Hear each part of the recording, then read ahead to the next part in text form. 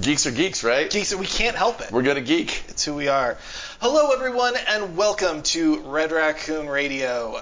Many of you who have been listening since episode 1 might have been wondering, hey, this was originally called just Red Raccoon Games. What happened? Well, as Bob Ross would call it, a happy accident. A happy accident. I like that. Yeah, we had been talking about calling it Red Raccoon Radio long before we actually even did the podcast. And then it just kind of slipped out of my mouth in the last episode. We had a bit of a conversation about it, and it turns out everyone likes that title. So I think it's a much better title. Much better than what we were at before. Just alliteration is always key. Yeah. That's how Red Raccoon happened to start with. It was just alliteration. And it gets into your brain, and it can never leave, and that's why I come every week. That sultry voice that you're hearing is Jamie Matthey, owner of Red Raccoon Games, and our only co-host today. Yeah, everybody's busy. It's a busy weekend, right?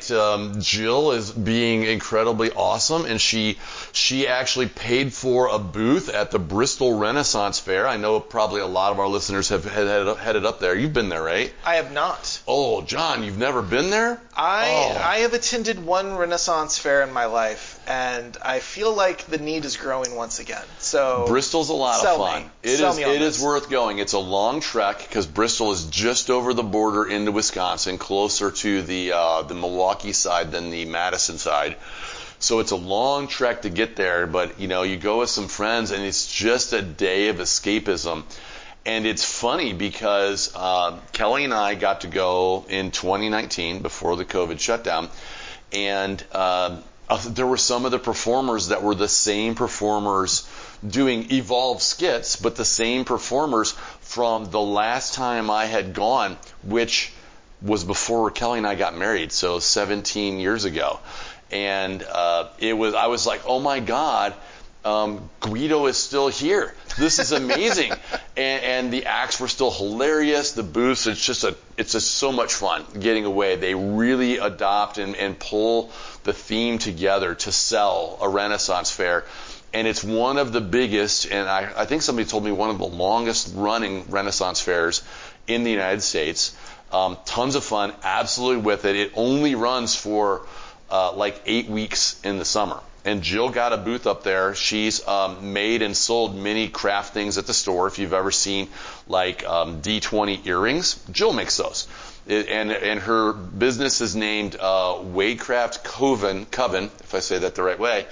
And so if you see that stuff at the store, that's Jill is manufacturing, making those at home. She's a very crafty person. And she took her stuff to the Renaissance Fair, and she's doing very well. That is fantastic to hear. Yeah, so she's up there and maybe going a little crazy because she just got another new job, too, with her teaching music career. So she's got to balance the Ren Fair with helping with Pokemon at the game store and her new job there as well. So it's awesome. Jesse and Alexis and a big group of people from the store are an Anime Con. Jeff has taken some much-deserved time off today, so it's just me and you. I am not upset about this, but I am glad to hear that everybody is, pursuing some of their passions, especially right now in 2021. But that doesn't leave us with nothing to talk about because the store is still hopping. What are some things that have been happening this week at the store? Well, I think, where to begin?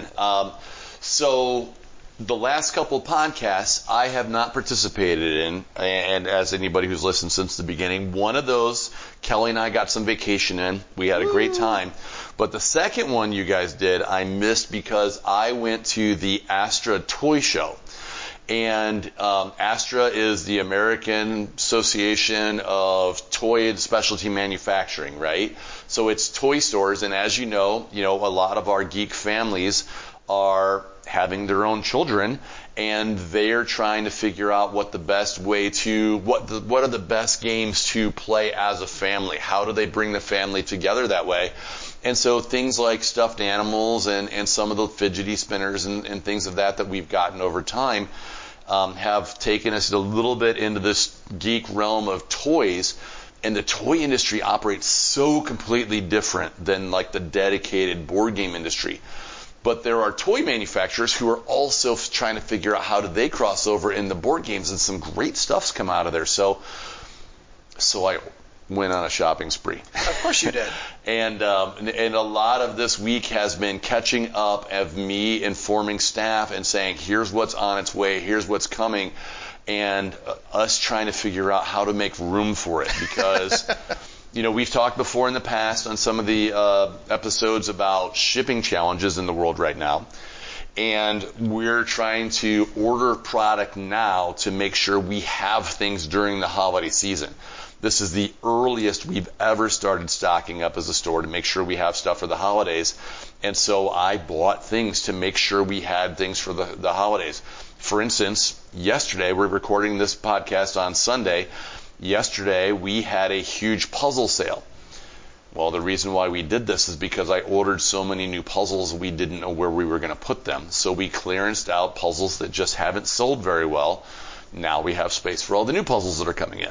I will say, as we record, we are in a secret location that is just filled to the brim with your board game overstock. And I look upon all of the shelves, and I have that question too of where you're going to put everything. So yeah, well, and it's funny. We were joking the other day that we have enough games in this storeroom to start another game store. And we would there's more games in this storeroom than most storerooms have, most other game stores have in product, period. Right. And this is our overflow space that we can use to restock to make sure we have stuff saved up for the holidays. That was an excellent way of patting yourself on the back for having an awesome game store that is always ready to Do you like provide. that? I did. I like that. That. That was very snuck in, yeah. very sneakily. The other thing we've been working on too is, and I don't know if we talked about this or not, we're working on an actual holiday catalog. And so, really? Yeah, we're trying to figure out, working with a couple other game stores on how do we share some of the costs, because the design part of a catalog is actually kind of expensive. How can we share some of the costs? What works for your store? What works in my store? Which games that I already bought when we started stocking up are... Some of them are already gone that other game stores can't get now, and we don't know if they're going to be restockable before Christmas. So we're trying to navigate what's going to go in that catalog, but we're working on a print catalog. Our goal is it will go out to households. We're really focusing on McLean County, as well as we have a ton of customers who drive to us from Pontiac, Lincoln, and Clinton. And we're working on putting out a catalog to all of them, focusing on more families that haven't found us yet. So this is going to be a real marketing piece aimed at people to say, we exist, come check us out. In the wake of there not being a Toys R Us or a Toys R Us catalog anymore like there used to be. There's no longer a JCPenney's catalog, which was a big deal when I was growing up. I'm having flashbacks of getting the JCPenney's catalog, going ahead and taking the first 2/3 of it and just basically opening it up right in the middle and finding that toy page and just start dog-earing all of the things that you're hoping to get for Christmas. Now, so it's not going to be huge, right? Because we're still a small company, so it's not going to be huge. But, it'll be 20, 24 pages, and we're also working on Brittany and Alexis and Jeff have had and Angel have had some amazing ideas. Like an activities page for kids is going to be included in there, and a coloring contest. And they're trying to put, here's that we exist as a store. Here are fun things for your kids anyway that you can do, even if you never choose to never come into the store. And then, of course, it'll be available digitally that we will send out to all of our existing customers. Most of you that come in on a regular basis will know a lot of the stuff that's in there anyway. But we're trying to something new this year. Yeah. Absolutely, yeah. And that's going to be a really interesting concept. Not that it's a throwback, but it definitely still inspires that awe of Christmas time whenever you get to see the slew of everything that could possibly be yours. So yeah, and it's this. We always struggle with this idea of how do we reach new people. Gamers come to us, right? Yeah. Gamers will find us. It's just like when you travel or I travel. I was on vacation going, where are the game stores near us? Because I could drive over there and check their stores out. And I found a couple of really cool stores and met some nice people. Gamers search stores out when they travel. But how do we find the non-gamers, the people who don't know that there are better things than Hi-Ho Cherry-O and Candyland and Monopoly? That, how do we take them to that next level? And we're not a professional marketing company. We're using some great people to help us along the way, but it's a challenge. Guy yesterday was in for the puzzle sale and was like, "Oh, are you guys new?" I was like, "Well, just for the last 14 years. 7 years Ken had the store, 7 years I've had the store now. Still get that all the time. Are you new?" They've lived in Bloomington for the last 25 years, had no idea we existed. I still blow people's minds whenever I talk to them about the store and just how much we love it, and they honestly don't even understand when I say downtown. They think that it must be in some alleyway downtown that you have to know a secret password to get. No, it's right all there. The time. And marketing can be so expensive, and as a society we are so numb to the constant messages. So we try to be fun, we try to be silly, we try to make things that stand out. And how do you do that on a piece of paper? That's a little harder. So, I think it'll be good. It'll be good. It's going to be an interesting exercise too. So, speaking of having to try new things and exploring new boundaries, I want to look a little bit at the conference side of the board game industry, which is huge, because we know we have Origins still coming up. Gen Con just announced that they're going full face masks this year as well.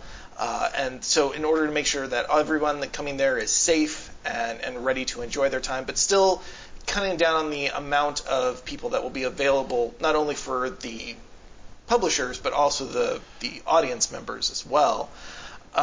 So for you, as somebody who has lived the convention scene, what do you think we're going to be seeing in the next few years that might change with conferences for board games in general? Well, I mean, there's so many layers to the conversation.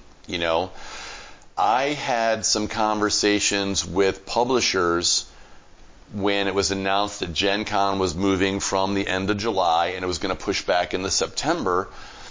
And I was saying, we go to look for new games to say what's going to be available for Christmas time, right? We would go to Gen Con and at Origins of Gen Con to talk to publishers, what are you bringing out? What's going to be available that I could buy it and have it on my shelves for the holiday season? And Origins got moved first, and it's usually in early June, and it got moved into middle of October. And then Gen Con got moved into the end of September, right there at the beginning of October. So they're very close this year. And I was talking to publishers, like, what are you going to do? There's 2 shows, and I think they're 2.5 weeks from the start, end of one to the start of the next one. A bunch of publishers were saying they weren't going to go to Gen Con originally because Gen Con had made no plans based on a COVID world that we're living in right now. And other than saying they were only going to sell 50% of the tickets as normal. But they were saying they were going to sell 50% of the tickets as normal, but still charge the publishers full rate for their booth space. And publishers are looking at it as like, I get half the eyeballs and half the interaction, but I have to pay the full fee. Because for years, Gen Con has raised booth rates as attendance has gone up, And so publishers were like, well, attendance is down, the rate should go back down, but that wasn't happening. So a bunch of them said they weren't going to go from a price factor and from a COVID factor. Sounds like some of them have now changed their mind and now they're going to go to Gen Con. Gen Con, they did just announce in a tweet that masks will be required in all public areas of the Gen Con, including in the hotels where there's overflow for some of the role-playing games that happen in the hotels. And their tweet actually said, we're not requiring vaccinations right now, but we may change our minds, so you should go get vaccinated. Having to stay fluid with their decisions. Yeah. I mean, I think that the current surge of the Delta variant is changing a lot of people's plans where they thought we were finally over this, and we saw a May and June with numbers decreasing, and then all of a sudden here comes Delta variant swinging a baseball bat at everybody, right?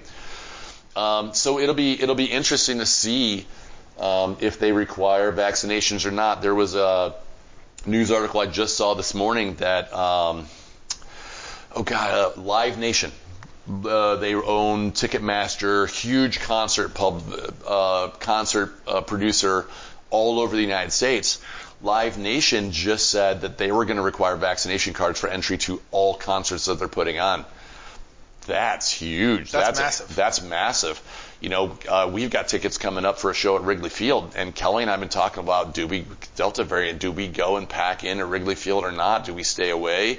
What's going to happen there? And everything's just going to be fluid and changing. I think people just have to keep paying attention and ride it out and try to figure out what's going to happen. I don't know right now. One of the longer term effects of all this is we might see people just wearing masks on a regular basis. The Japanese have been, if a person feels unwell in general, it's just part of their society that they just put a mask on to make sure that they're not spraying germs out at everyone else. And they have, over the last decade, a much lower of flu epidemics and episodes than the United States has. Mm-hmm. It's just part of their culture. They also live in much tighter quarters than we do, right? They live way closer to each other than we do. But maybe this just becomes part of American culture where if you're not feeling well, it's polite to put a mask on.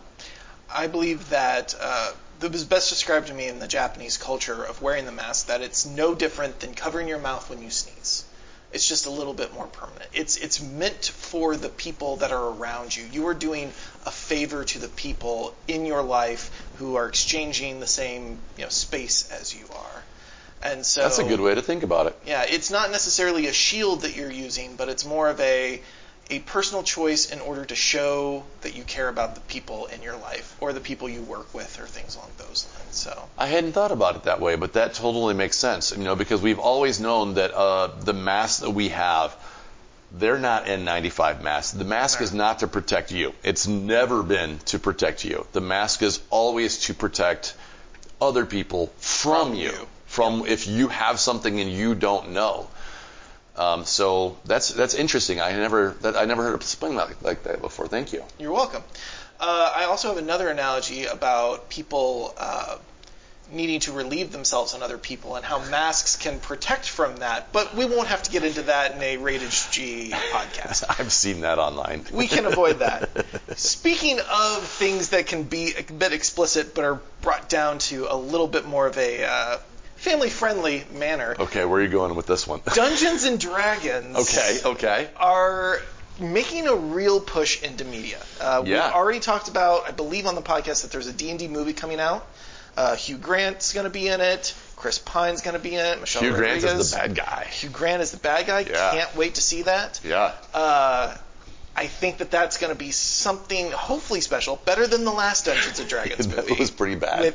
They've set a low bar to jump over. I watched it again recently just to see if it was bad as I remember, and I'm good with campy movies like Evil Dead, Army of Darkness, and Toxic Avenger movies. Yeah. Those campy movies are some of my favorites.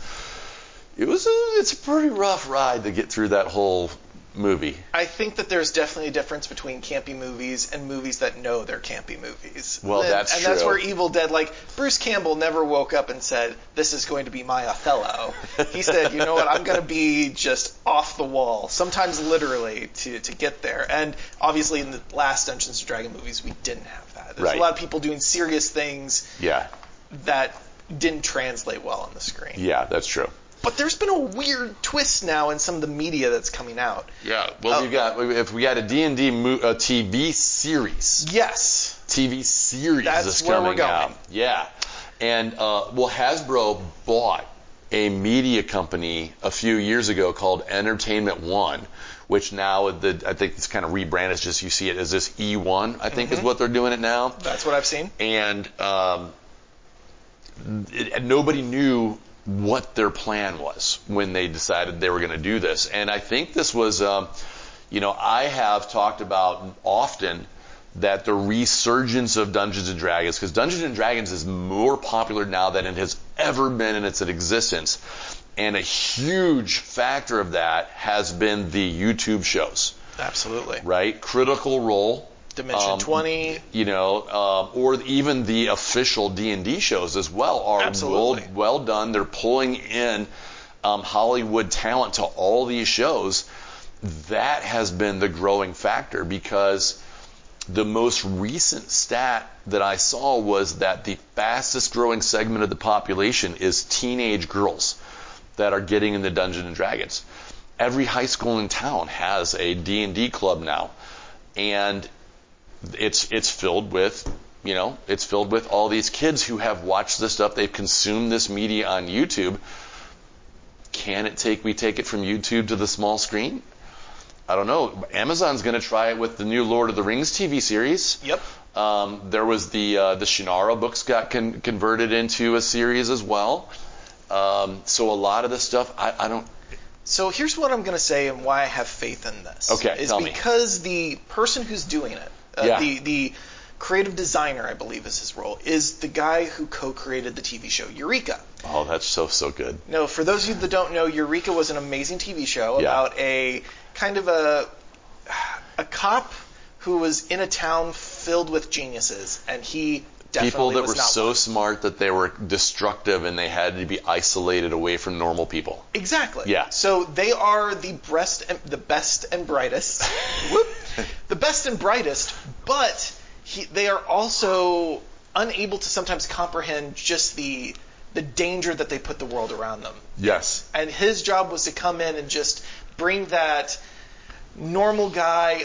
You mean you're building a nuclear bomb, but I shouldn't be worried? That doesn't track. That sort of mentality to it. Yeah. And the show itself lasted, I believe, around 5 seasons. They kept it remarkably fresh from doing, because they had sci-fi as a background, they could do time travel, alternate dimensions. Every week it was something really I think zany. it was one of the first big hits for the sci-fi as a TV channel, too. I would absolutely agree. Yeah. It had just this kind of Andy Griffith around mad scientist approach. And so that show enough to make me have hope. Is he producing? He's the showrunner? Is he directing? I believe he's in showrunner. Now, there's a few other people that have been assigned to this TV show. I think the roles are still being kind of hashed out. Okay. But I can tell you another reason why I like this guy. And for the life of me, I don't know why I didn't write down his name. I'll put it in the show notes. But he is also one of the people at Boom Studios, which is one of the up-and-coming comic book industry. They're becoming a staple. Yeah. I am in love with a lot of their series. Lumberjanes is under their imprint. Okay. The one that I love the most is the Power Rangers series, which for those of you who know me shouldn't come as any surprise, but they have taken a campy TV show that was made for children and has given it a weight and girth that is just impossible to measure for those who have been fans of it. See, and it's interesting because Jesse is incredibly passionate about Power Rangers too. I am just enough older than you guys that for me, Power Rangers was this super cheesy kids show that my youngest brother was like, I want to watch the Power Rangers, and it was like a fight because none of us wanted to watch it except for him, and he'd throw a temper tantrum. So I don't have a lot of positive memories associated with it, but the 30 to 35-year-old crowd remembers this show with such hope and passion and pureness that it's boggling. It really is. And the fact is, in all of this content from Boom Studios, it has people that are in that age range to love the show as the creators. It's people who are passionate about the projects that they always get to work on their properties. That then, like the Teenage Mutant Ninja Turtles comic comes out of there, and it's people that are fans of it. And I think that's one thing that we're seeing even more with the Star Wars universe as well. Like, Dave Filoni is a Star Wars fan. Yeah. He was not just a person that is, I do movies and I will do Star Wars. It was, I am a Star Wars fan that does movies. Yeah. And when he came in and is now bringing his vision along with, and I can't think of his name. Well, you get James Gunn, or you got J.J. Abrams. Not that's more Star Trek and Abrams some was D doing stuff. He really plotted out those first 3 of the prequel, which I think was on the right trail. Kind of petered off near the end, but we can get into that another time. But I was thinking more of he was Happy Hogan in Iron Man. Can't think of his name. This is when people shout at their speakers in their cars. They listen to this. Jon Favreau. There it is. Yes, he was my favorite role still is he was Gutter in the movie PCU, which nobody watched. I have seen PCU. Yeah, we can have that talk. That was one of his first acting roles ever. Mikey and Swingers. By the way, I know I'm taking this off track, but I love Favreau. He's got a movie out called Chef. Yep. If you haven't seen Chef, is amazing, where he runs him and his son in a food truck going across America with John Leguizamo. Such a good movie. Sorry, I totally digress there. It's completely fine because that's the thing. These are people that have grown up in these universes that are now getting to have creative control of them. Yeah. And it's not people guessworking what fans want because these are the people that were in message boards. Yeah. And so having a person like that at the helm of a D&D TV show, I feel like gives me a little bit more hope that it's going to be, he's going to look to the fans. When he looks for writers, he wants people that have played D&D. I still think to this day, the best content for D&D has been the community episode. That allows them, and I was very sad because they made some choices to take it off certain streaming platforms because of insensitivity, which I completely understand, but it was an element where they didn't have to transform, they didn't make the characters dress up, it was literally the episode was them playing D&D at a table, just vocalizing to one another, and it made it work. And I don't think that's what this TV show is going to be, but yeah, I mean, there's a lot of crossovers that could be done too, right? I mean, is this a show about the characters living in their world, or is this a show like the cartoon, right? Characters from our world on the roller coaster. Oh, can't say roller coaster. Is this a show about kids on a roller coaster getting somehow transported, which has been done in multiple novels as well? Some of them really fun, some of them really dark and gritty. Some of them cartoons. Yeah. It'll be interesting how they do this. And is it a show where we're focusing on all new characters, or are we going to see any of the beloved characters like Wolfgar Catti-Brie, Bruenor, Drizzt, or however you pronounce it? Yeah, everybody pronounces it differently. I'm probably wrong. Or even, we're going to get Minsk and Boo, or get him, Boo. Just get The Rock as Minsk. I'm good with that. Oh, God, that would be crazy. Just as a one-shot episode, you see him off in the distance. The miniature giant space hamster. Yep. So, speaking of trying to find those like creative characters and what that's going to bring, Dungeons & Dragons is also doing something a little bit different with the way they're playing their games as well. They have announced that they're going to have a new line from WizKids called Frameworks. Yeah. And this is kind of a different approach to miniatures than I've ever really seen in Dungeons & Dragons. Now, if I'm wrong, please correct me. But the idea is that it's supposed to be more like what we see in Warhammer or Gunpla, Gundam models, giant robot models, where you have a model that comes in segments. It's still on its pegs from being printed. Yeah. You have to detach it, put it together, paint it, and it has some customization options from you can choose to have a sword or a shield in this hand, or this has a spell book or some spell effect, or you can put something on their shoulder like an animal companion, and allow you a little bit more freedom in the creation of how your individual character is going to look. Is this something that's happened before from WizKids? Because I mean from D&D in general, I guess. Kind of. When I was a kid, Ral Partha used to be the only real name in miniatures, and they were all, well, I'm old enough that some of them were lead, and then we discovered that was a bad idea.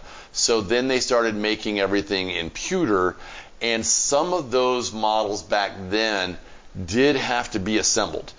It was a whole different world because what you could do with pewter versus what we can do with modern plastics and printing processes now are so night and day different. So, and I think Ral Partha is still around. I think you can still get pewters from them. They're just not as mainstream as they have been.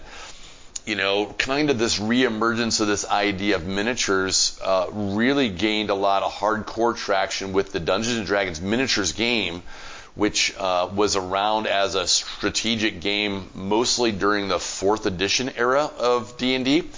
And they put out, for the first time that I remember seeing, and I could have missed some stuff along the way, pre-painted minis, which was new. WizKids, that the game ended, and some of those minis did not have great quality. They're cool for nostalgia factor, and some of them are really well done, but some were just not done well.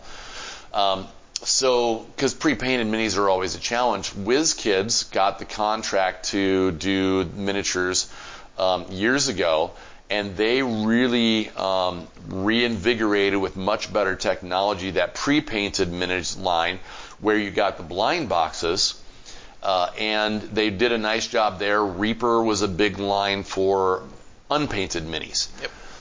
WizKids then came in with the line of unpainted minis we've had for the last few years at the store. They're pre-primed with Vallejo paint. They're really well done, but they're all pre-assembled with maybe there was one piece you had to attach if it just wouldn't fit in the box. There's a limitation to what you can do in an injection molding system when you have that.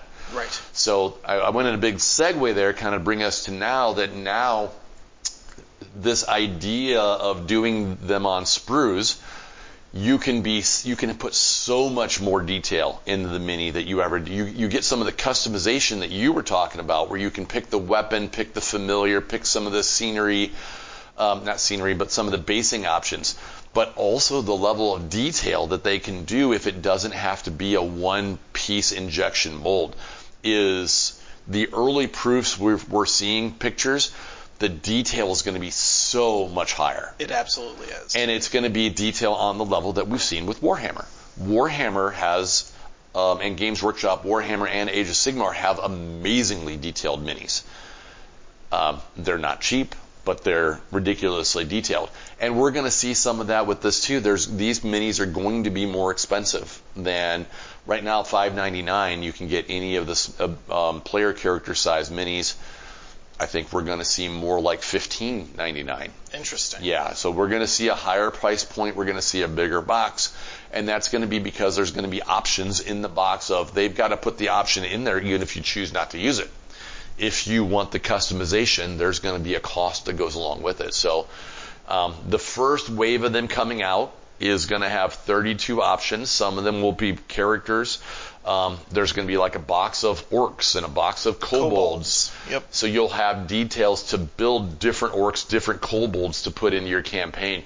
There's a massive Orcus model that is super detailed and looks amazing, and you can see pictures of them if you just search, Google for WizKids. They'll come right up in the news feeds, and yeah, we're looking forward to it. Little concerned to where we're going to put them though, space-wise, because the box with the options is going to be bigger than the packaging that we have right now. And if you've looked at that mini's wall, it's pretty tight. Yep. So we're excited and wondering at the same time. How it's going to look. Is it going to be a gunpla box, like where it's still got kind of maybe an inch thickness to it that you have to manage? Probably not, because it's not going to be as sophisticated as probably one of those models, but yeah, I can definitely see spacing-wise that changes the whole dynamic of a shelf. Very much. And we specifically, WizKids has been pretty good about communicating with stores. They have a Facebook retailer forum that Jesse and I both participate in and watch and see what's going on. And last week, Jesse put a question out there and said, can you tell us the box dimensions? Are these hanging boxes? Are they standing on a shelf? What do we need to prepare to get ready for this? And the answer was, it'll stand on a shelf or it'll have a hang tab. You can go either way you want to go. But we didn't get a solid answer for, I would rather it be thicker than wider. But if from a marketing perspective, if the marketing guy got his way, he wants it to be wider and facing out to everybody. Visual catch. Yes. That maybe is different than what we've seen now. And I think it's probably going to be that, but we're going to have shelving issues of where do we put this stuff. It's always with every every bonus there comes a bane as well a little bit, right? So exactly. We're excited for these, and we're interested to see how they go. But it's going to require some different skills too, because right now people haven't had to cut things off of sprues. Yep. They haven't had to, like, do I need to sand or file this to get this nice and smooth? Now we've got to glue it together. Some skills there, some patience that I don't always have to glue things and make sure that they line up just the way that you want it.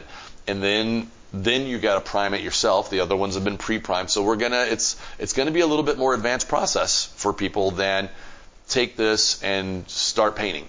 So when you Gunpla paint designers and you Warhammer fanatics have the D&D people coming to you begging for help, will you turn them away? The choice is yours. Yeah, well, and it'll be something too. Jessica's been teaching painting classes for us all the way through COVID, and they've been doing those over Zoom, and they've done very well. I think last month was the first in-person one. And so we're going to have to double back and revisit some of those basic skills that you just haven't really had to use for a while. Mm-hmm. Cutting and painting and priming and all that sort of stuff is going to have to now be part of the process to make sure everybody's up to speed with how to do this best. Now, do you think this has anything to do with companies like Hero Forge and the many clones that are coming from the 3D design space, where you can actually go on a website, design the character exactly the way you want, and then have it either shipped to you, or if you happen to have a friend or own a 3D printer yourself, actually just create the models as you need? Yeah, no, I really do think that this is, well, I think this is that, and there's another story that's also part of this too. So on a limited basis, we have had some of these models that you've had to cut apart and put together available from Gale Force 9. Gale Force 9 has had a line of D&D premium models. I have some of them. They were very well done. Most of mine are still in the box because of the whole cutting and gluing and sanding process and my ADD personally. But they're very well done. But Gale Force 9 and Hasbro ended up in a lawsuit a couple years ago. Nobody knew exactly the details. It was a lot of hush-hush, and then the lawsuit was just resolved with no public details about what happened. Came out of that lawsuit. But then all of a sudden, WizKids now has the license to do the official D&D paints, which are coming out as well. Official D&D paints are going to be licensed, basically Vallejo paint in licensed bottle distributed by WizKids. We haven't decided if we're going to carry that or not, because we've had so many issues with Vallejo and distribution of trying to carry their paints. Like, we want to buy these, please sell these to us, right? But that came out of it because Gale Force 9 was selling an official D&D paint set that was licensed paint rebranded from Army Painter. Oh. Yeah, and there was an official D&D paint brush set that was licensed brushes from Army Painter. So now licensed D&D paint will be from Vallejo, distributed by WizKids. So there's some of that story of some internal politicking between companies that happened, and some jockeying for who got to use the license and who didn't. And then also, I think there's a response to the highly detailed stuff that you can get from Hero Forge, that this will be more detail, more options, but still a lower price point than Hero Forge. Hero Forge, I think, if you really want to do the good options and get a really good model, you have to do their premium plastic. And I think they're $30 right now to get one mini of a PC character size. Including shipping? Yeah, they have a lower cost plastic option as well, but I've gotten a couple of those. I'm not sure if you ever had. And, well, they are lower cost, lower quality, right. Not as detailed. The premium one, I did get one of those. It's nice. It's also $30 for one mini. So catch 22 there. Which way do you go there? So this, I think they're trying to maybe bridge that middle ground of, okay, what if it's a $15 mini, but you got to do some of the work yourself? That could be where we're going. And at least it's in your hands as you're creating it, not that you've created it and have to wait 3 to 4 weeks for it to get shipped to you. Yeah. Because they have to still print it, clean it, get it polished, and send it to you as well. Exactly. So. Yeah, and they've got a cool thing they're doing now too, where you can get the color ones as well. Yes. And I think those are like $40, but it's an option. If you've got, they always talk about in economics, there's the triangle, right? There's quality, time, or money. Pick two. Mm-hmm. Well, if I'm willing to wait for the time and I have the money, I can get that quality.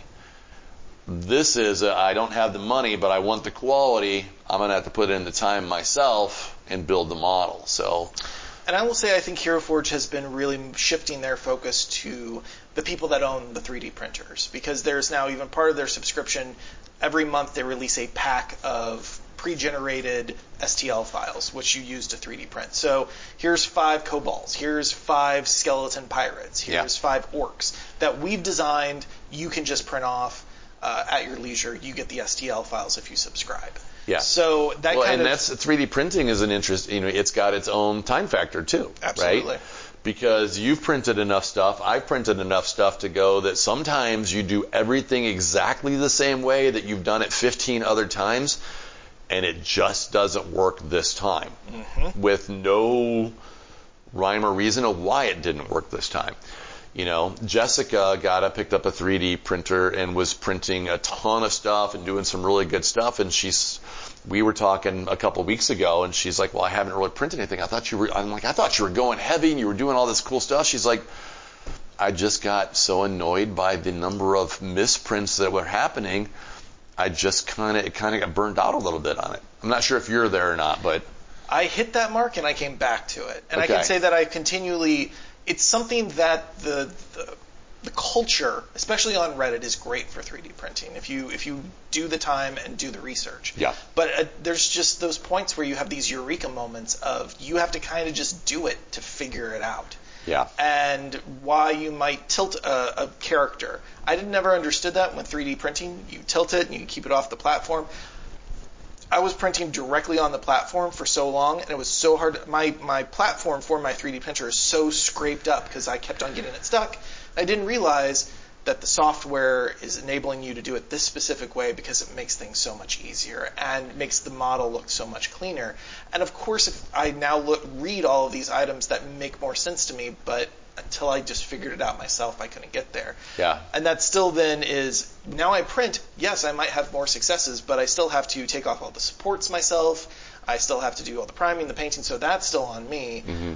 And I still can't always say that the quality is 100% better than what I see at the store. So for me, it's more of a hobby that I indulge in, not necessarily something I feel like is a superiority factor in what I do. And that goes back to the time. Exactly. Right? The amount of time that you're investing in learning and reading and trying and printing and coming up with stuff, everything, if you've got that time and you're willing to invest that time, you can do some really cool stuff. I was talking this again. I talk to people all the time. Hell, anybody who's been in the store knows I talk all the time. And we were talking about 3D printing. It was a younger guy, and he was like, are you worried about 3D printing putting the store out of business? And I said, it's something that we pay attention to the technology. 3D printing is, I think, going to be the future of, or at least part of the future of miniatures and stuff like that. It's got to get easier. It's got to get easier. It's got to stop being a hobby where you've got to invest all that time in it before it really gets to the point of mass adoption. Yep. Because if you look at something like, let's use MP3s as an example, right? When MP3s first came out, transferring them was incredibly difficult. Ripping a CD into MP3s was difficult because of the industry didn't want us to, and so they were doing things in their way. But then making an MP3 portable was an issue. And then Apple came out and revolutionized the industry by saying, look, we have made a piece of software and a piece of hardware that your grandma could use, or grandpa, will not be sexist, we'll say grandparents could use. It's so easy to do this And by the way, we made them 99 cents to download any song you want.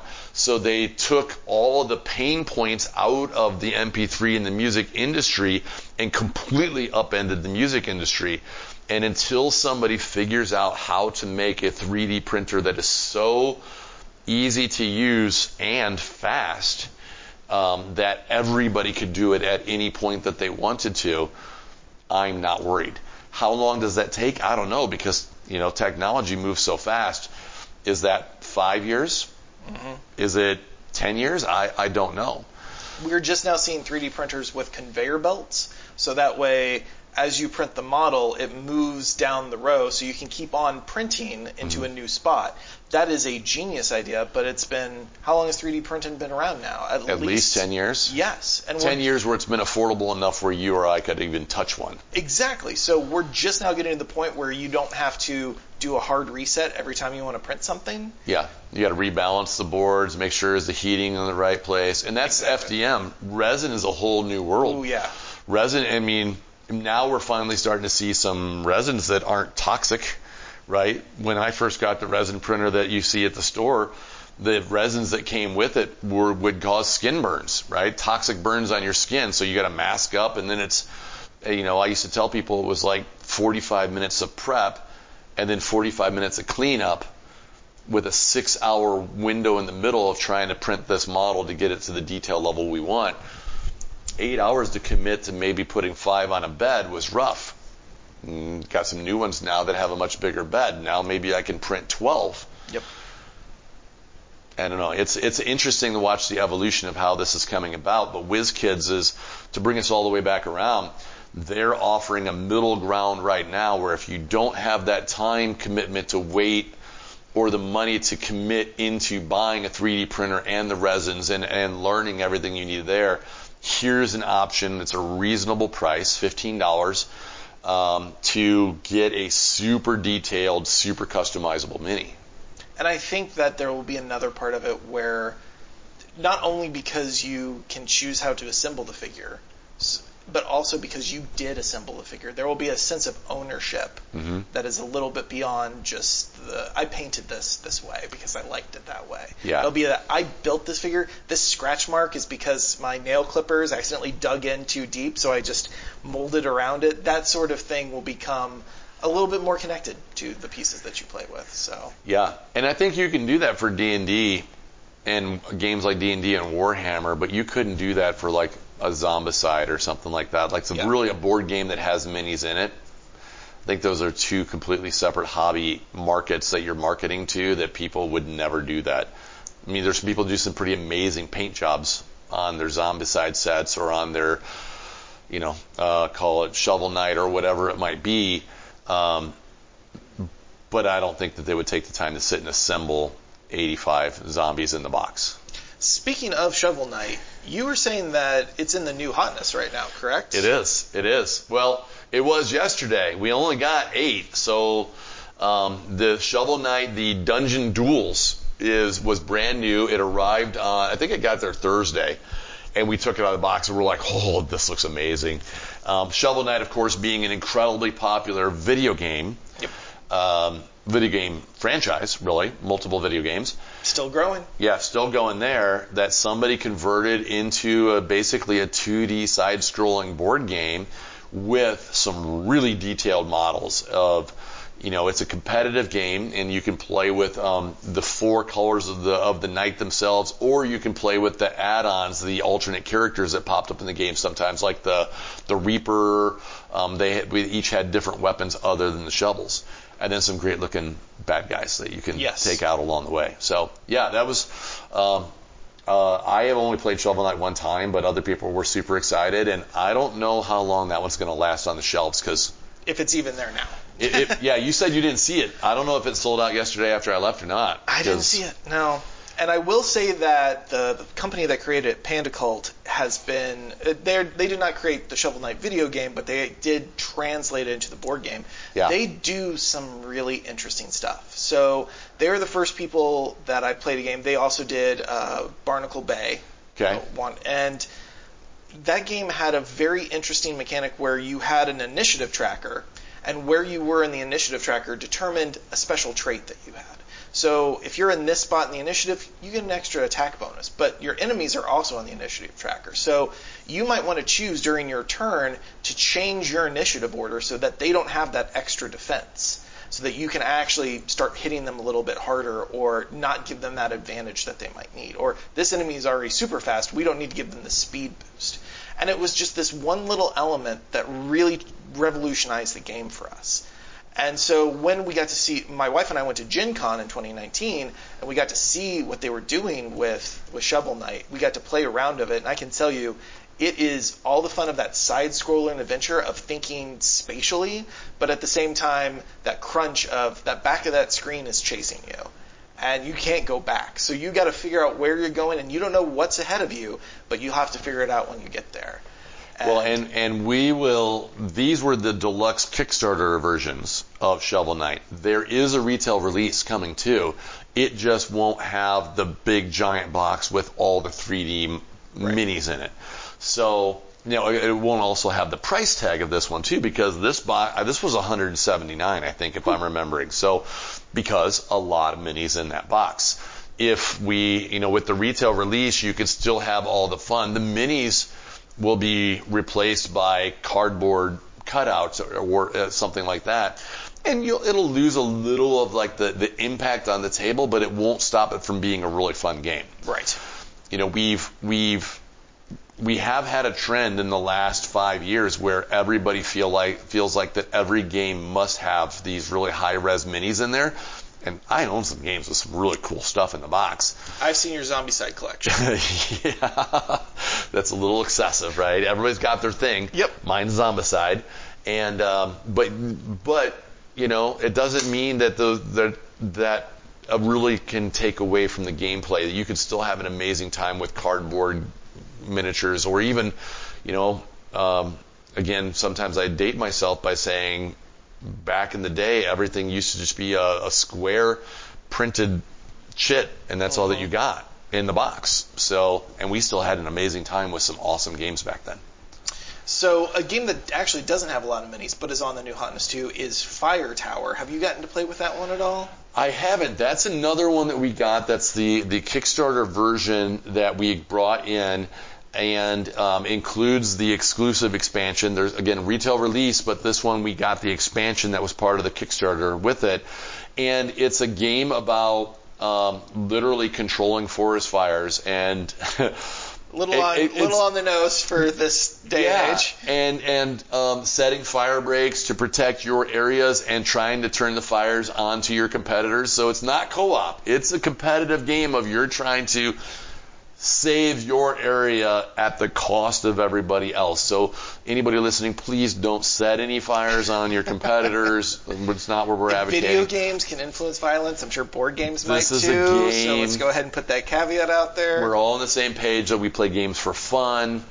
But that's another new one that we just got in from the Kickstarter that they put out as well. I have not had a chance to gotten a chance to play that one. I'm looking forward to it, but one that'll cross over from new hotness, and we always do a segment of what are you playing now? Yep. Can I cheat a little bit? Absolutely, jump in. Okay, Dice Miner. Have you seen Dice Miner yet? I saw the box, but I didn't look into it. Yeah, we just got it, and we do have the Kickstarter deluxe versions of that one as well. We will be getting the retail ones, but we've got the Kickstarter deluxe ones right now. Super fun, super fast. Dice mining, well, not dice mining, it's a dice drafting set collection kind of game. And I taught Jesse and Jeff how to play it, and we finished a full game in 30 minutes. So it's a fast-played game, so you can get a lot of replayability. And the gist of it is there is a mine that you create. In the deluxe version, it's on this really cool tilted platform that you grab a handful of dice out of the bag, and then you drop them in this platform and let them fall where they will, and that sets up your mine for this round. In the regular version, that's just like a cardboard standee, but this one's got a really nice formed mine. And then what you do is you on your turn, you draft dice out of that mine, but you have to take dice in such a way that it doesn't shift the rest of the mine. If you think like we're digging, we don't want to shift the rest of the mine and cause a cave-in, so we're drafting dice.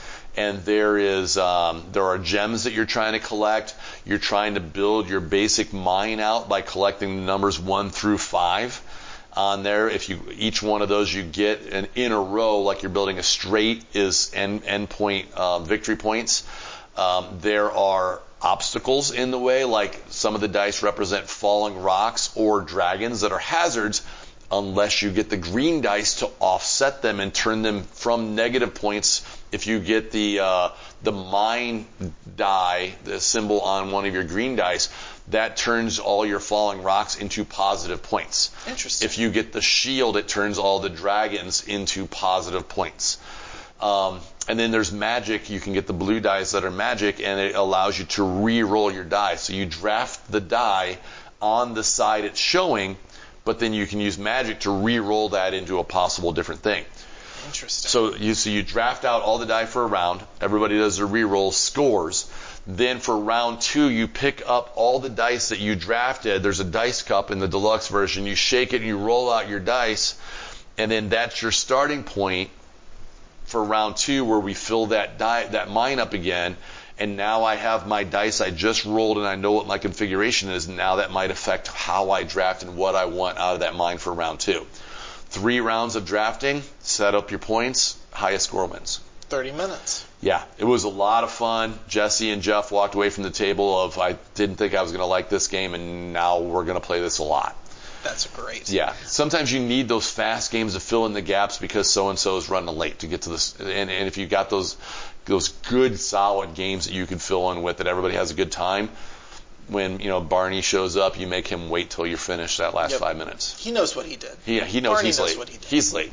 As we don't have somebody else at the table with us, I'll go ahead and fill one of the roles of what's been on my table, because it actually kind of relates to the new hotness. I know it just slid off, but my wife and I finally got to go into Descent: Journeys into the Dark. Oh, yeah. And it has... It's still set up on a demo table. It's just not in the new hotness. Correct. And it is living up to all the expectations that we talked about on the podcast weeks ago. I have mine. It has not even been opened yet. I'm like, I got to get to that one. So I would say that at first when I looked at it, I wasn't let down, but I was very surprised on how few minis there were. And I didn't quite understand what we were getting into until we lifted off one of the boxes off of a larger box that predominantly seemed kind of empty-ish, and that's when my wife went to work, who is an amazing organizer and is usually the person that sets up all our games, and she started putting together all of the different terrain that we would have to deal with in the game. The arches, the stairways. She showed me how well they just were flushed together, so that you always felt like as you were building, it really was this exploration. This fog of war was being released as you played. The app, of course, as we were talking about, is incredible. It does give you that sense of a bit of personality for your character. You can craft them to the way that you want that character to be played, but also leaves replayability for later on. Yeah. At times it asks you questions of, is your character going to be more like this trait or this trait? And they've already previewed that you can focus all in one or the other, or mix and match, and it will affect the game in different ways, but there's no advantage. So it's not like Paragon or Rebel. Like, you actually can create kind of this gray character between the two traits and find your own story within it. So far, the storytelling has been fantastic. I'm intrigued by what's going on. It is not overly complicated. I don't have that much experience in the Descent world, but it does still pull from those past stories that you played if you've played the previous versions. So I'm excited to get more into it. I think I'm in Chapter 3. We've just gotten to town where we can learn that the items that we collect with the app as we play can now be created to craft weapons that then you can move into your deck and be used. So it really is finding that nice merger between the video game handiness of having a menu screen, but still playing it on the table, still not taking your eyes away from what you're doing and how you're trying to approach things. I heard this sound is really good too. The audio. It's one of those things that's so nice, I forget to say something about it because it's just ambiance. Yeah. It doesn't take away. It's not overloading you. the way my wife and I play is we're lucky enough to have a game room, and we have a TV that we just stream our iPad to. So we're actually watching it together on a big screen, hearing the sound come through these really nice speakers. It's a experience to be had.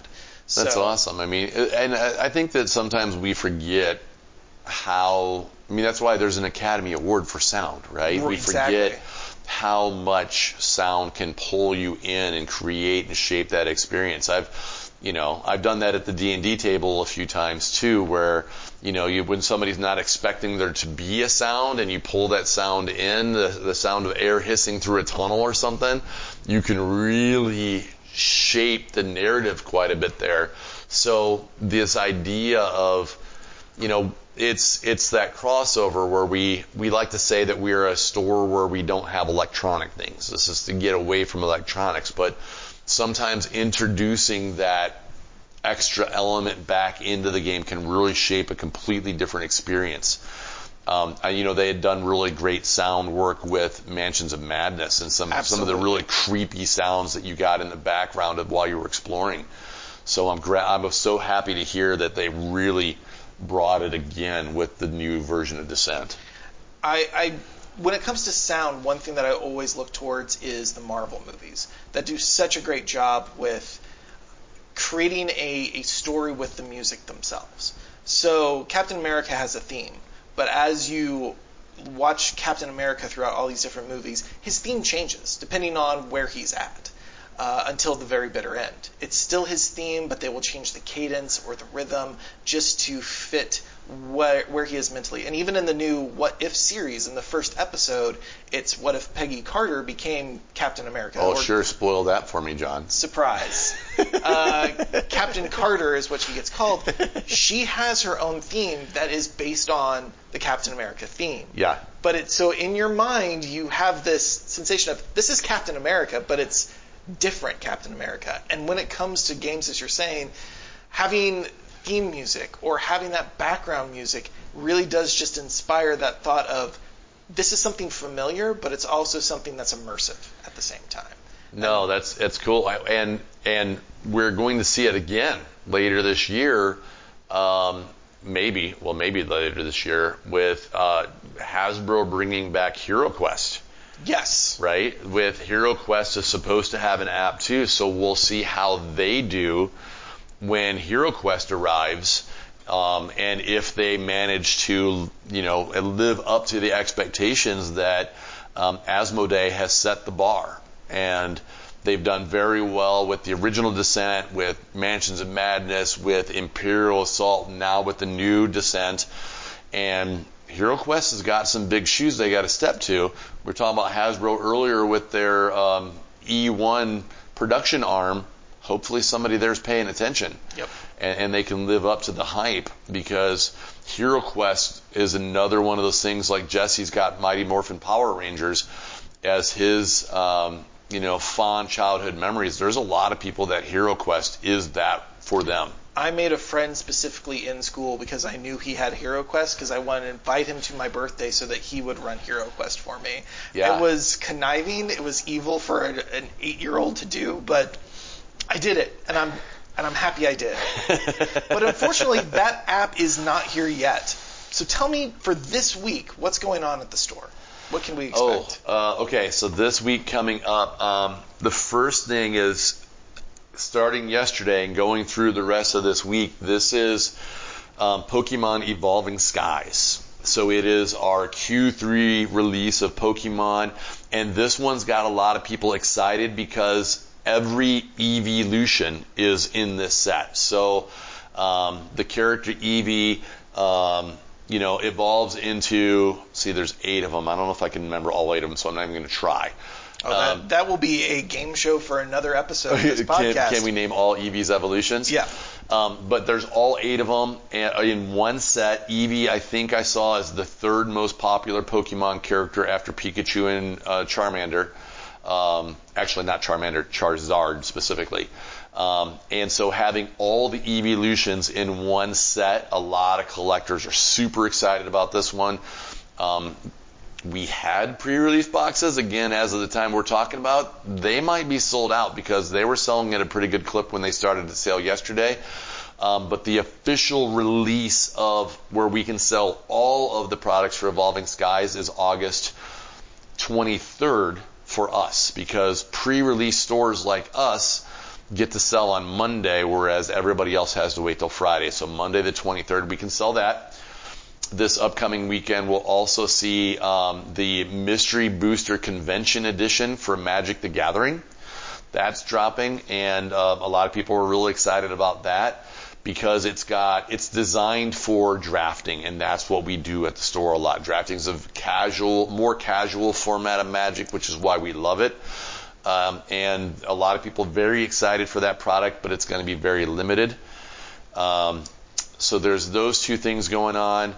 And then we've got coming up the fourth Saturday of every month, Jeff does a Learn to Play Dungeons and Dragons. And a lot of people, he does an amazing job of saying, for people who have never even rolled a D20 before, explaining what's going on, helping them make a character that makes them happy, and then running that new character through an adventure. And Jeff's session is written such a way that it drops somebody off right at the beginning of the starter box adventure. So you finish there, and you could go home with the starter box for $19 and play at home and keep the story going right from there and slide right into that starter box adventure, which is a really fun adventure by itself. Those are the three big things going on. Tons of new product going to be on the way. I bought some new toys are coming. Yes, and some of it is amazing. Some of it is silly. Some of it is educational and fun at the same time. I bought Bill Nye the Science Guy science kits that are going to be coming to the game store, because last year with COVID and kids all being at home and not be able to do science projects, parents asked us to bring in science kits for them. We did. And they sold out completely. We couldn't, just bam, they were gone. And then we went to get restocks. We couldn't get restocks because they were just out everywhere. I got some science kits back from that same line we had last year, just some slightly different ones. And these are some Bill Nye kits where it is science experiments with augmented reality using your phone and virtual reality using a set of virtual reality goggles. It's all three combined into the book, doing the experiment, augmented reality for the to make sure you do an experiment right, and then some virtual reality to say, now that you did the experiment, here's what we learned from that, all combined together. I also brought in some card games that are sorry, it cracks me up, because the company who did it, the card games are based on their grandmothers, and they're shipping in ladies' cigarette wallets. If you remember those, the little cigarette purses where you had the little pouch in the front to hold your lighter, then you put your cigarettes inside of the purse, and the card game's shipping those. And it's such an amazing, and the names of the games are named after their grandmothers and the grandmothers' nicknames, and they're going to be just hilariously fun. So that's awesome. Yeah, I found all this new stuff at the toy show that we're bringing in that's going to fit right in with what we've got at the store. We just got to figure out where we're going to put it. That seems to be the internal question of this episode. It might be even in the title. Where are we going to put it? Where are we going to put this? But if you have any questions about Grandma's games, Bill Nye the Science Kits, or anything else that we talked about on this episode today, feel free to email info@redraccoongames.com. Yep. Just put podcast in the subject line somewhere so we know that it needs to be sorted differently. Yeah. And we'll take a look at that and get back to you as soon as possible. But with that, thank you again for joining us. Jamie, thanks for sitting down. And I will now go ahead and unmanacle you from the chair. And until next time, everyone, keep playing. Thanks, guys.